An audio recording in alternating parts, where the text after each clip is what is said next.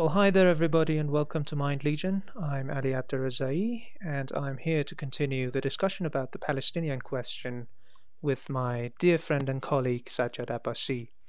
This is the third and final episode of the series, and I sincerely hope you enjoy the programs. So stay with us and learn better.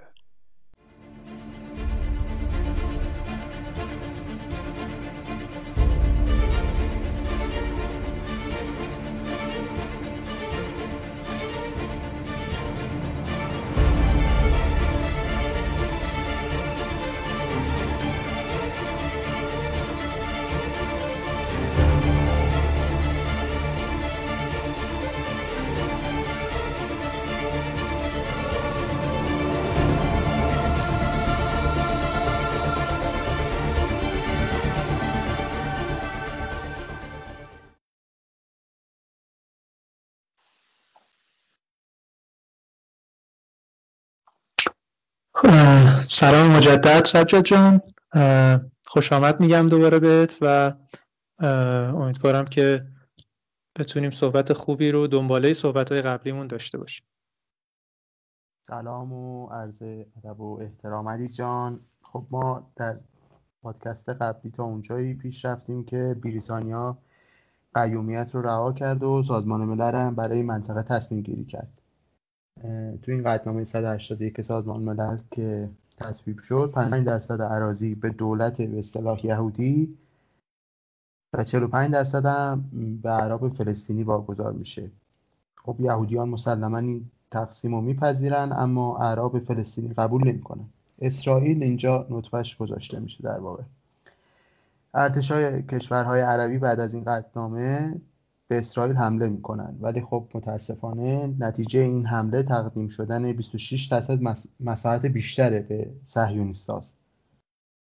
خب اعرابی هم که تو این 26% ساکن بودن مجبور میشن در واقع خانه‌های خودشون رو تخلیه کنن و به عنوان آواره به ناکجا آباد برن و شرایط نامشخصی رو داشته باشن تا همین سالها. حتی ادامه ماجرا که موضوعات دیگه جدید میشه این هست که پس از این شکست اعراب 3 بار دیگه به مصاف اسرائیلیا میرن.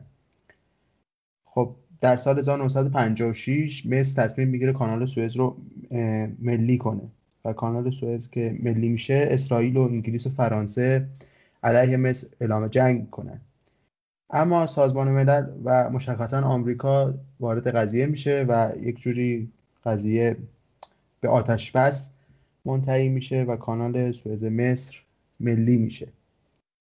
خب پیروزی در ملی کردن کانال سوئز تقویت میکنه روحیه اعراب رو و خب به فکر این میفتن که مجددا به اسرائیل حمله کنن تا بتونن فلسطین رو از دستشون آزاد کنن. 1967 ارتشای مصر و اردن و سوریه و عراق و لبنان یه حمله همه جانبه رو آماده میکنن، اما تو مرزاشون تحرکاتشون زیاد میشه، مرزهای مشترکی که با اسرائیل داشتن، و عملیات قبل از اجرا لو میره و اسرائیل یه اقدام پیش دستانه میکنه و به این کشورها خودش زودتر حمله میکنه و 5 ژوئن 1967 که خیلی تاریخ مهمیه برای اعراب، هواپیماهای ارتش اسرائیل، میگم ارتش اسرائیل به خاطر اینکه اینجا دیگه اسرائیل داره یک ارتشه و دیگه اون گروهک‌های مسلح جاشون رو به یک ارتش دادن، تمام فرودگاه‌های مصر رو بمباران میکنه و هولوش 300 بلکه بیشتر از هواپیماهای جنگی مصر رو نابود میکنه. این ضربه بزرگیه به اعراب، به طوری که نیروهای زمینی ارتش اسرائیل هم بعدش صحرای سینا و غزه رو که در جنگ قبلی به دست مصر افتاده بود هم تصرف میکنن. حتی اسرائیل به همین بسنده نمیکنه و به سوریه و اردن هم حمله میکنه. اسرائیل کرانه باختری رو که در جنگ قبلی به دست اردن افتاده بود و حتی اردن پیشروی خوبی تا بیت المقدس کرده بود، دوباره همه اینها رو پس میگیره، در واقع تصاحب میکنه و در جنگ با سوریه و لبنان هم بلندی‌های جولان رو در اختیار میگیره که یکی از پرمناقشه ترین نقاط باقی میمونه حتی تا به امروز.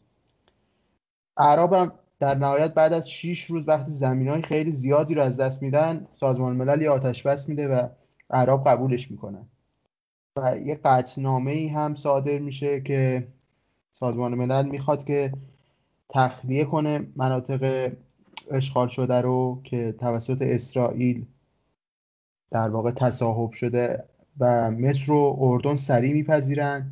اسرائیل هم تخلیه میکنه بسیاری از این مناطق رو، اما سوریه قبول نمیکنه و اسرائیل هم یک شرطی رو برای به رسمیت شناختن خودش توسط اعراب به عنوان این قطعنامه و تخلیه مناطق اشغال شده میذاره. خب این هم شرطی بوده که قاعدتا اعراب هم قبولش نمیکنن. اما این شکست یه فاجعه میشه برای اعراب و یک آبروریزی در سطح بین‌المللی براشون میشه. به همین دلیل اعراب برای پس گرفتن خاک خودشون دوباره در سال 1973 دست به کار میشن که به یوم کیپور معروفه و باز هم شکست میخورن. اینجا دیگه روحیه‌شون رو به طور کامل از دست میدن و یک افسانه شکست ناپذیر اسرائیل بر سر زبانها در کشورهای مختلف میفته. اینجا اعراب تصمیم میگیرن که با توجه به شکست‌های پی در پی که خوردن راه دیپلماتیک و مذاکره رو جایگزین جنگ کنن و اصطلاحاً میگن که ما مرد جنگ با اسرائیل نیستیم و نمیتونیم کار رو جلو ببریم.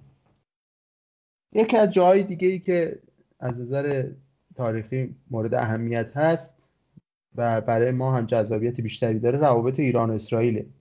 بعد از این جنگ ها و در بحبوحه این اوضاع دو تا کشور غیر عرب دیگه تو منطقه حضور داشتند که یک راه متفاوت‌تری رو در مقابل اسرائیل پیش گرفتن. اولیش خب ترکیه است که خیلی زود دولت جعلی اسرائیل رو به رسمیت شناخت و با حتی رابطه دیپلماتیک باش برقرار کرد. دومین کشور هم ایران بود، ایران زمان پهلوی. در سال 1947 و 1948 که مسئله همون تقسیم فلسطین و تشکیل دو تا دولت یهودی و فلسطینی توسط سازمان ملل مطرح بود، ایران یکی از مخالفین سرسخت در واقع تشکیل دو تا دولت بود. خب اما در نهایت هم که قطعنامه 181 تصویب میشه و مخالفت ایران هم به جایی نمیرسه. در سال 1948 اسرائیل رسما اعلام موجودیت میکنه، اما ایران خب به رسمیت نمیشناسش. بعضیات 1.5 سال به همین شکل طول میکشه. اما بروز جنگ‌های عرب و اسرائیل در 1948 باعث میشه که خیلی از اتباع ایرانی که سالیان سال در فلسطین حضور داشتن در معرض خطر باشن و دولت تصمیم بگیره که تعداد زیادی از اونها که آواره شده است و یه جوری حمایت بکنه. همین باعث میشه که دولت وقت ایران یه سری ارتباطات دیپلماتیک با اسرائیلی ها برقرار بکنه. دولت مراغه‌ای در واقع این تصمیم رو میگیره که در 1949 کشور اسرائیل رو یک جوری به حالت نیمه رسمی به رسمیت بشناسش. اما خب در اون زمان هر تصمیمی که در خصوص به رسمیت شناختن کشورها توسط دولت گرفته میشد بایستی به تصویب مجلس هم میرسید. خب این اتفاق نیفتاد، اما برای رسیدگی به وضع اتباع کنسولگری درست میکنن و در نهایت هم اعراب مطلع میشن و روابط مجلس و دولت هم یک مقداری به هم میریزه. خب مراغه‌ای در نهایت به مجلس هم اطلاع میده که اخباری به دست آورده که اعراب و اسرائیلی ها دارن روی یک پیمان صلح کار میکنن و به زودی به یک صلح دست پیدا میکنن و خیلی درست نیست که ما خودمون رو بخوایم اونها به مخاطره بیاندازیم. ایران خب بعد از ترکیه میشه دومین کشور مسلمان و خاورمیانه‌ای که موجودیت اسرائیل رو قبول میکنه. اما پیمان صلحی بین اعراب و اسرائیل تا سالها بسته نمیشه و نشون میده که مراغه‌ای فقط میخواسته تا حدودی اعتراضات داخلی رو جمعش بکنه. روابط اسرائیل و ایران 3 سال بیشتر دوام نمیاره. با دولت مصدق در ایران روی کار میاد و ایران رسمیت شناختن اسرائیل رو پس میگیره و تمام روابط دیپلماتیکش هم قطع میکنه. بعد از کودتای 28 مرداد دوباره این روابط احیا میشه. این بار هم تقریبا به شکل نیمه رسمیه در قالب همکاری‌های اقتصادی، چون که جامعه ایران و کشورهای همسایه نسبت به این موضوع حساس بودن و برقراری روابط دیپلماتیک هم برای ایران سخت بوده با اسرائیل به خاطر شرایطی که در منطقه وجود داشته و اگر ایران این کار رو علنا انجام میداده با بقیه کشورهای عرب که اون موقع بسیار سرسختانه پشتیبان فلسطین بودن دشمن میشد. این روابط هم که ایران با اسرائیل برقرار میکنه چند تا دلیل عمده داشته. اولا که جمال عبدالناصر در مصر به قدرت میرسه و یک جریانات ناسیونالیست عربی رشد میکنه و این باعث میشه که دو تا دولت غیر عرب منطقه یعنی ایران و اسرائیل از قبل به هم نزدیکتر بشن. یهودی ها هم به خاطر کمکی که هخامنشیان در سالیان بسیار دور به یهودیان کرده بودن که بین ما ایرانی ها هم خیلی معروفه، گرایش داشتن به سمت ایران. و مسئله بعدی هم مسئله نفت بوده، یعنی روابط اقتصادی ایران و اسرائیل دقیقاً از مسئله نفت میشه گفت شروع شده. اسرائیل به نفت احتیاج داشت. تو کشورهای منطقه هم هیچ کس به جز ایران یعنی حاضر نبود بهش نفت بفروشه. ایران هم از طرفی جریان نوسازی به صنعت و عمران احتیاج داشت برای آغاز این جریان. خب به خاطر همین دست کمک به سوی اسرائیل دراز کرد و خیلی زود هم خیلی از مهندسان اسرائیلی اومدن برای انجام پروژه‌های عمرانی و صنعتی به ایران.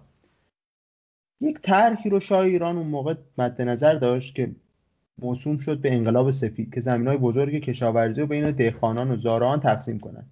اما این نگرانی بزرگ وجود داشت، اینکه اگر این اتفاق بیفته صرفه اقتصادی کشاورزی از بین میره چون زمین‌ها خرد میشن و اینها نیاز داشتن که یک سری مشاور تو این زمینه داشته باشن. شاه هم برای این که در واقع از این تخصص مشاوران اسرائیلی استفاده بکنه روابطش رو تو این حوزه با اسرائیل ارتقا داد. چرا؟ به خاطر اینکه در طی این سالها اسرائیل تونسته بود شیوه‌های نوینی رو برای کشاورزی در سرزمین‌های فلسطین ابداع کنه که بازدهی رو خیلی افزایش داده بود و یک سری تعاونی هم برای کشاورزان اسرائیلی در واقع به وجود آورده بود که خودشون بتونن محصولاتشون رو بازار عرضه کنن و سود بیشتری ببرن. به خاطر همین در زمینهای نسبتا کوچیکی که داشتن کار کشاورزی براشون صرفه اقتصادی داشت. این دلیل این بود که شاه تو این حوزه از اسرائیلی‌ها کمک می‌خواست. یه سری پروژه مهم مشترک بین ایران و اسرائیل هم تو همون سالها تعریف شد که یکیش اجرای خط دریایی صادرات نفت ایران به اروپا بود، اونم از طریق اسرائیل. دلیل اجراش هم این بود که کانال سوئز بسته شده بود به خاطر جنگ‌های 1967 بین عرب و اسرائیل و راه صادرات نفت به اروپا که اون موقع بسیار اروپا بهش احتیاج داشت خیلی سخت شده بود.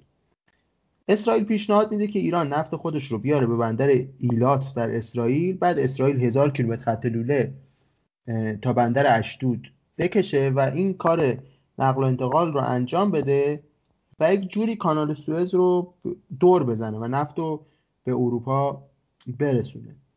این طرح یه پوان خوبم برای ایران بود به خاطر اینکه این تحریم نفتی که 1967 وجود داشت تأثیری تو صادرات نفت ایران نداشت.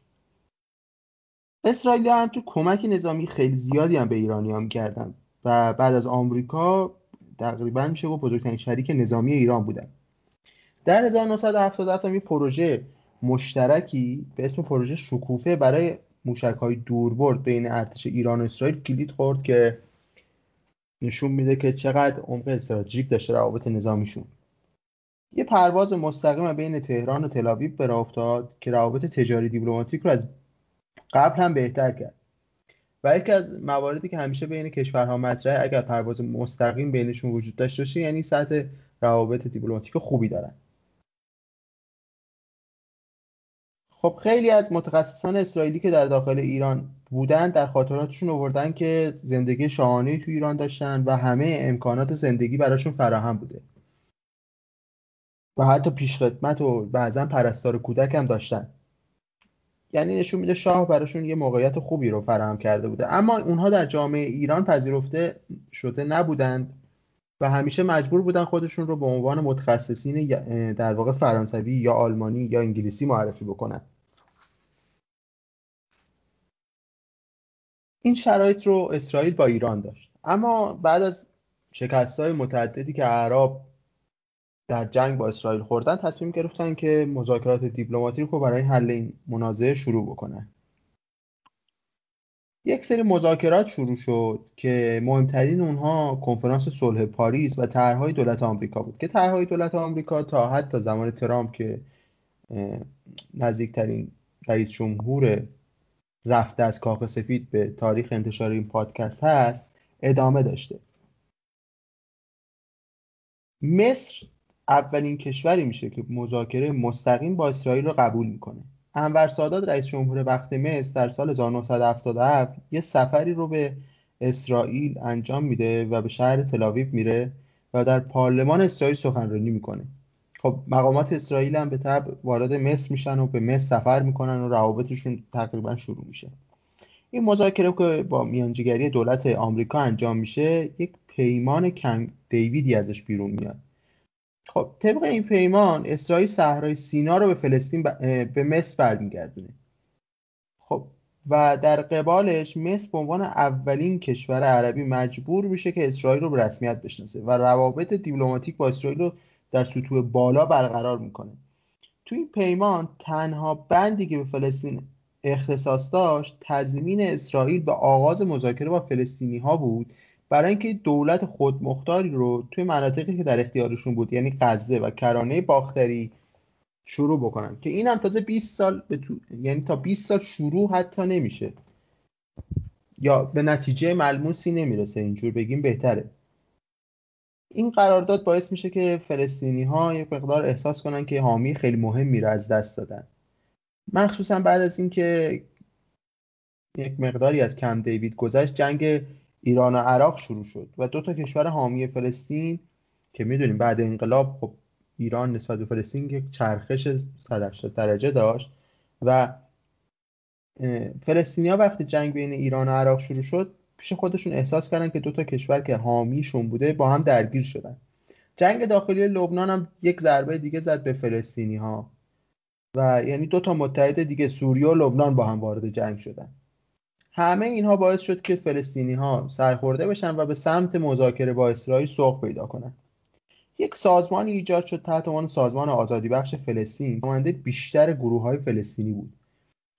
این اتفاق مال اواسط دهه 80 که یک چرخش آشکار اتفاق میفته و فلسطین که برای استقرار صلح و امنیت در منطقه به ویژه فلسطین از فعالیت‌های جهادی خودش صرف نظر میکنه و یک چراغ سبزی نشون میده به مذاکرات.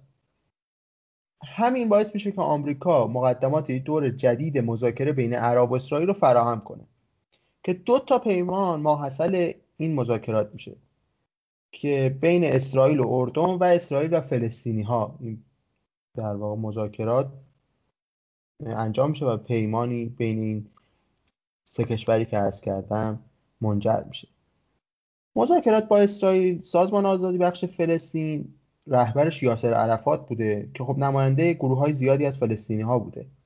در 1993 که به تاریخ خورشیدی میشه هولوش 1372 یا 73 بالاخره مذاکرات به نتیجه میرسه و دو طرف یه پیمان صلحی رو امضا میکنن که در اسلو نروژ این اتفاق میفته که به پیمان اسلو معروف میشه. یک دور دیگه هم مذاکرات بین یاسر عرفات و اسحاق رابین انجام میشه که این بار به میانجیگری بیل کلینتون هست که در کاخ سفید این بار این مذاکرات انجام میشه. این پیمان در نهایت منجر میشه که طرف فلسطینی موجودیت اسرائیل رو به رسمیت بشناسه. در عوضش به صورت موقت دولت خودگردان در کرانه باختری و غزه ایجاد میشه. خب این در واقع نشون میده که دو طرف به قطعنامه همون 180 که سازمان ملل یعنی وجود دو دولت در سرزمین فلسطین رسیدن. خب ایران از مخالفین این قطعنامه بوده و بعدها هم با وجود اینکه جمهوری اسلامی روی کار میاد ایران معتقد بوده که یک دولت کاملا فلسطینی فقط حق داره که در زمینهای فلسطین حکومت کنه. پیمان اسلو یه پیوست دیگه هم داشت که به تعیین محدوده سرزمین فلسطین مربوط میشد که شد پیمان اسلو 2. بر اساس این تقسیم بندی کرانه باختری 3 تا منطقه میشد که دولت خودگردان فلسطین تو هر کدوم از این منطقه یه سری اختیارات مخصوص داشت. مثلا تو منطقه اولش که میشه بگیم منطقه A 18% از کرانه باختری بود، اداره امور داخلی در اختیار دولت خودگردان بود، مسائل امنیتی و غیر ذالک هم در اختیارش بود، یعنی اختیار تام. تو منطقه B که شامل 21% از خاک کرانه باختریه، دولت فلسطین، خودگردان فلسطین فقط اداره امور اقتصادی، بهداشتی و آموزشی رو بر عهده داشت. و در منطقه C که 61% از کل مساحت کرانه باختریه، همه چیز در اختیار اسرائیل بود. خیلی از منابع طبیعی هم اتفاقا تو همین منطقه C قرار داره.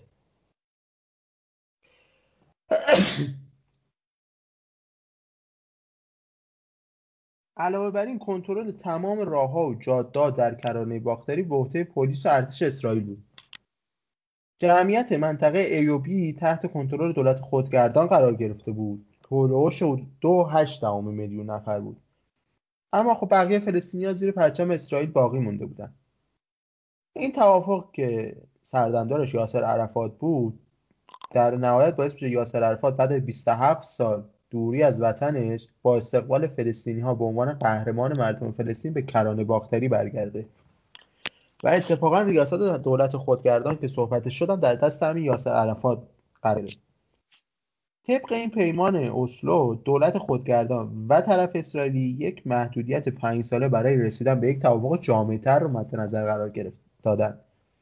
اما هیچ کدومشون نتونستن در زمانی که تعیین شده بود، یعنی تو این 5 سال، به یک توافق جدید دست پیدا کنن. و مهمترین دلیلش هم بحث شهرک‌های یهودی نشین توی کرانه باختری و بحث تقسیم بیت المقدس و بحث مرزهای تعیین مرزهاشون، بحث بازگشت آوارگان فلسطینی و مسائل امنیتی بوده.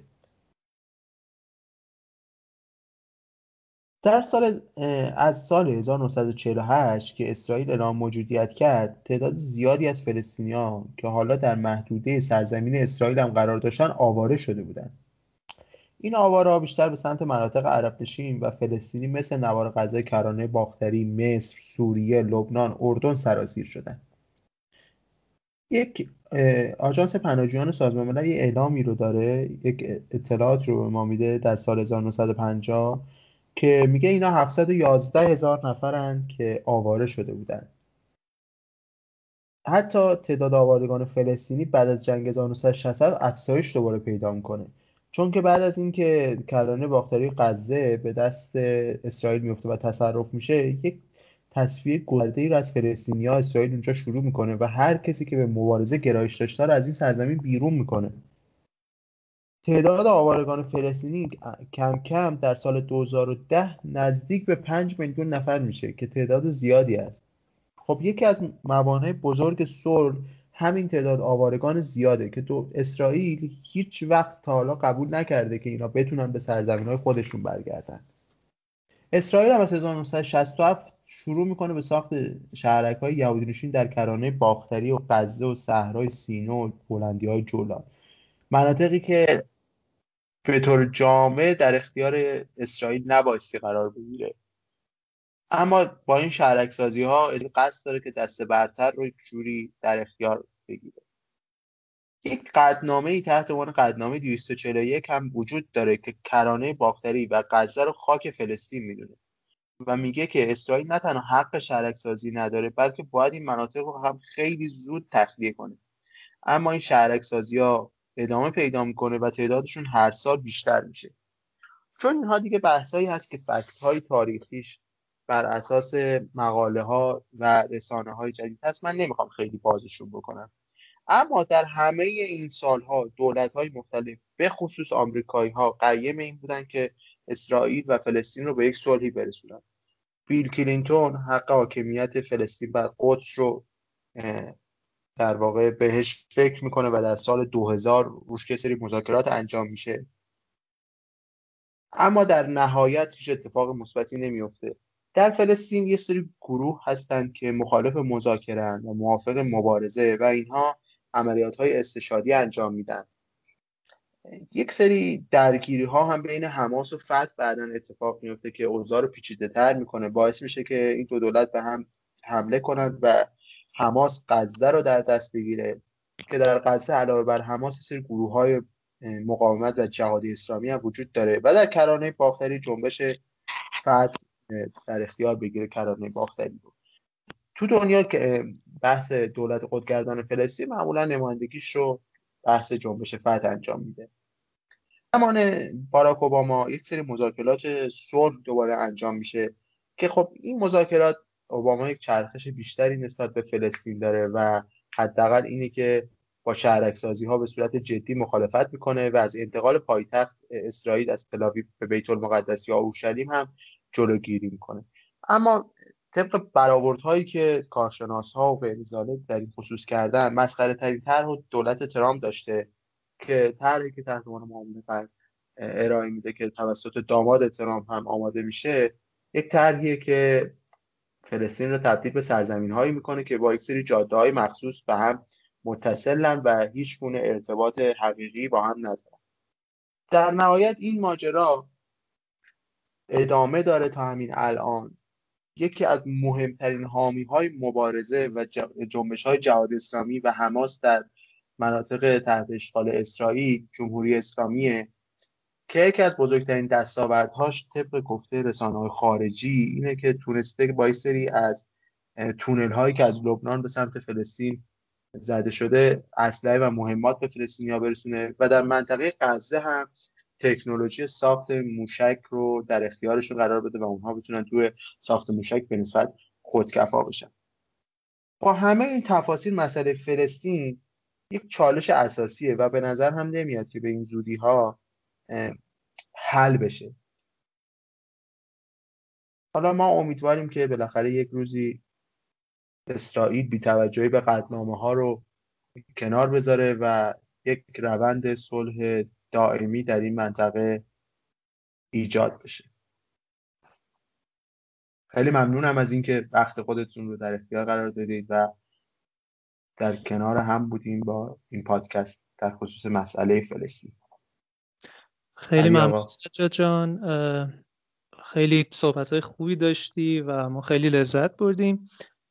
حالا اگه اجازه بدی شاید یکی دو تا مسئله راجع بهش صحبت بکنیم و سوالایی که من برام پیش اومده. یکی این که راجع به الان راه حلایی که در واقع پیش روی فلسطینی ها هست، به نظرت کدوماشون در واقع از همه منطقی تر هست؟ ما میدونیم که خب یکی از راه حل‌ها همون ادامه مبارزات و همون جهاد هست که حالا حامیانی هم بعضن توی منطقه برای خودشون دارن، از جمله جمهوری اسلامی که از این در واقع راه حل حمایت میکنه. اما یک راه حل دیگه که الان خیلی طرفدار پیدا کرده، فکر میکنم که بیشتر هم یعنی توی نسل جدید طرفدار پیدا کرده، مسئله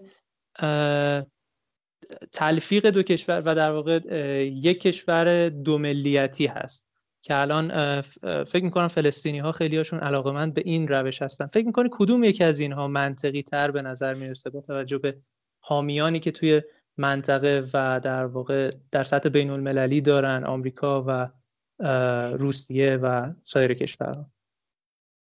اتفاق خیلی مهمی که تو این سالها افتاد، اولا که این صحبتی که شما کردید یه بحث دو قطبی خیلی شدید توی فلسطین وجود داره که گرایش به مبارزه، مذاکره و یا حل شدن در کشوری ذیل در واقع اسرائیل هست که توی منطقه هر کدوم جبهه‌گیری‌ها و تیم‌بندی‌های مخصوص خودش رو داره.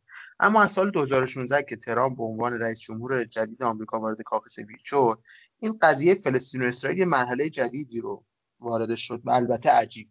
همونطور که می‌دونید چند تا از کشورهای عربی روابط خودشون رو با اسرائیل عادی کردن که مهمترینشون امارات متحده عربیه و از طرفی عربستان به عنوان بزرگترین حامی فلسطین، درسته که وارد عادی سازی روابط نشده اما حمایتش رو از فلسطینی ها کمتر کرده.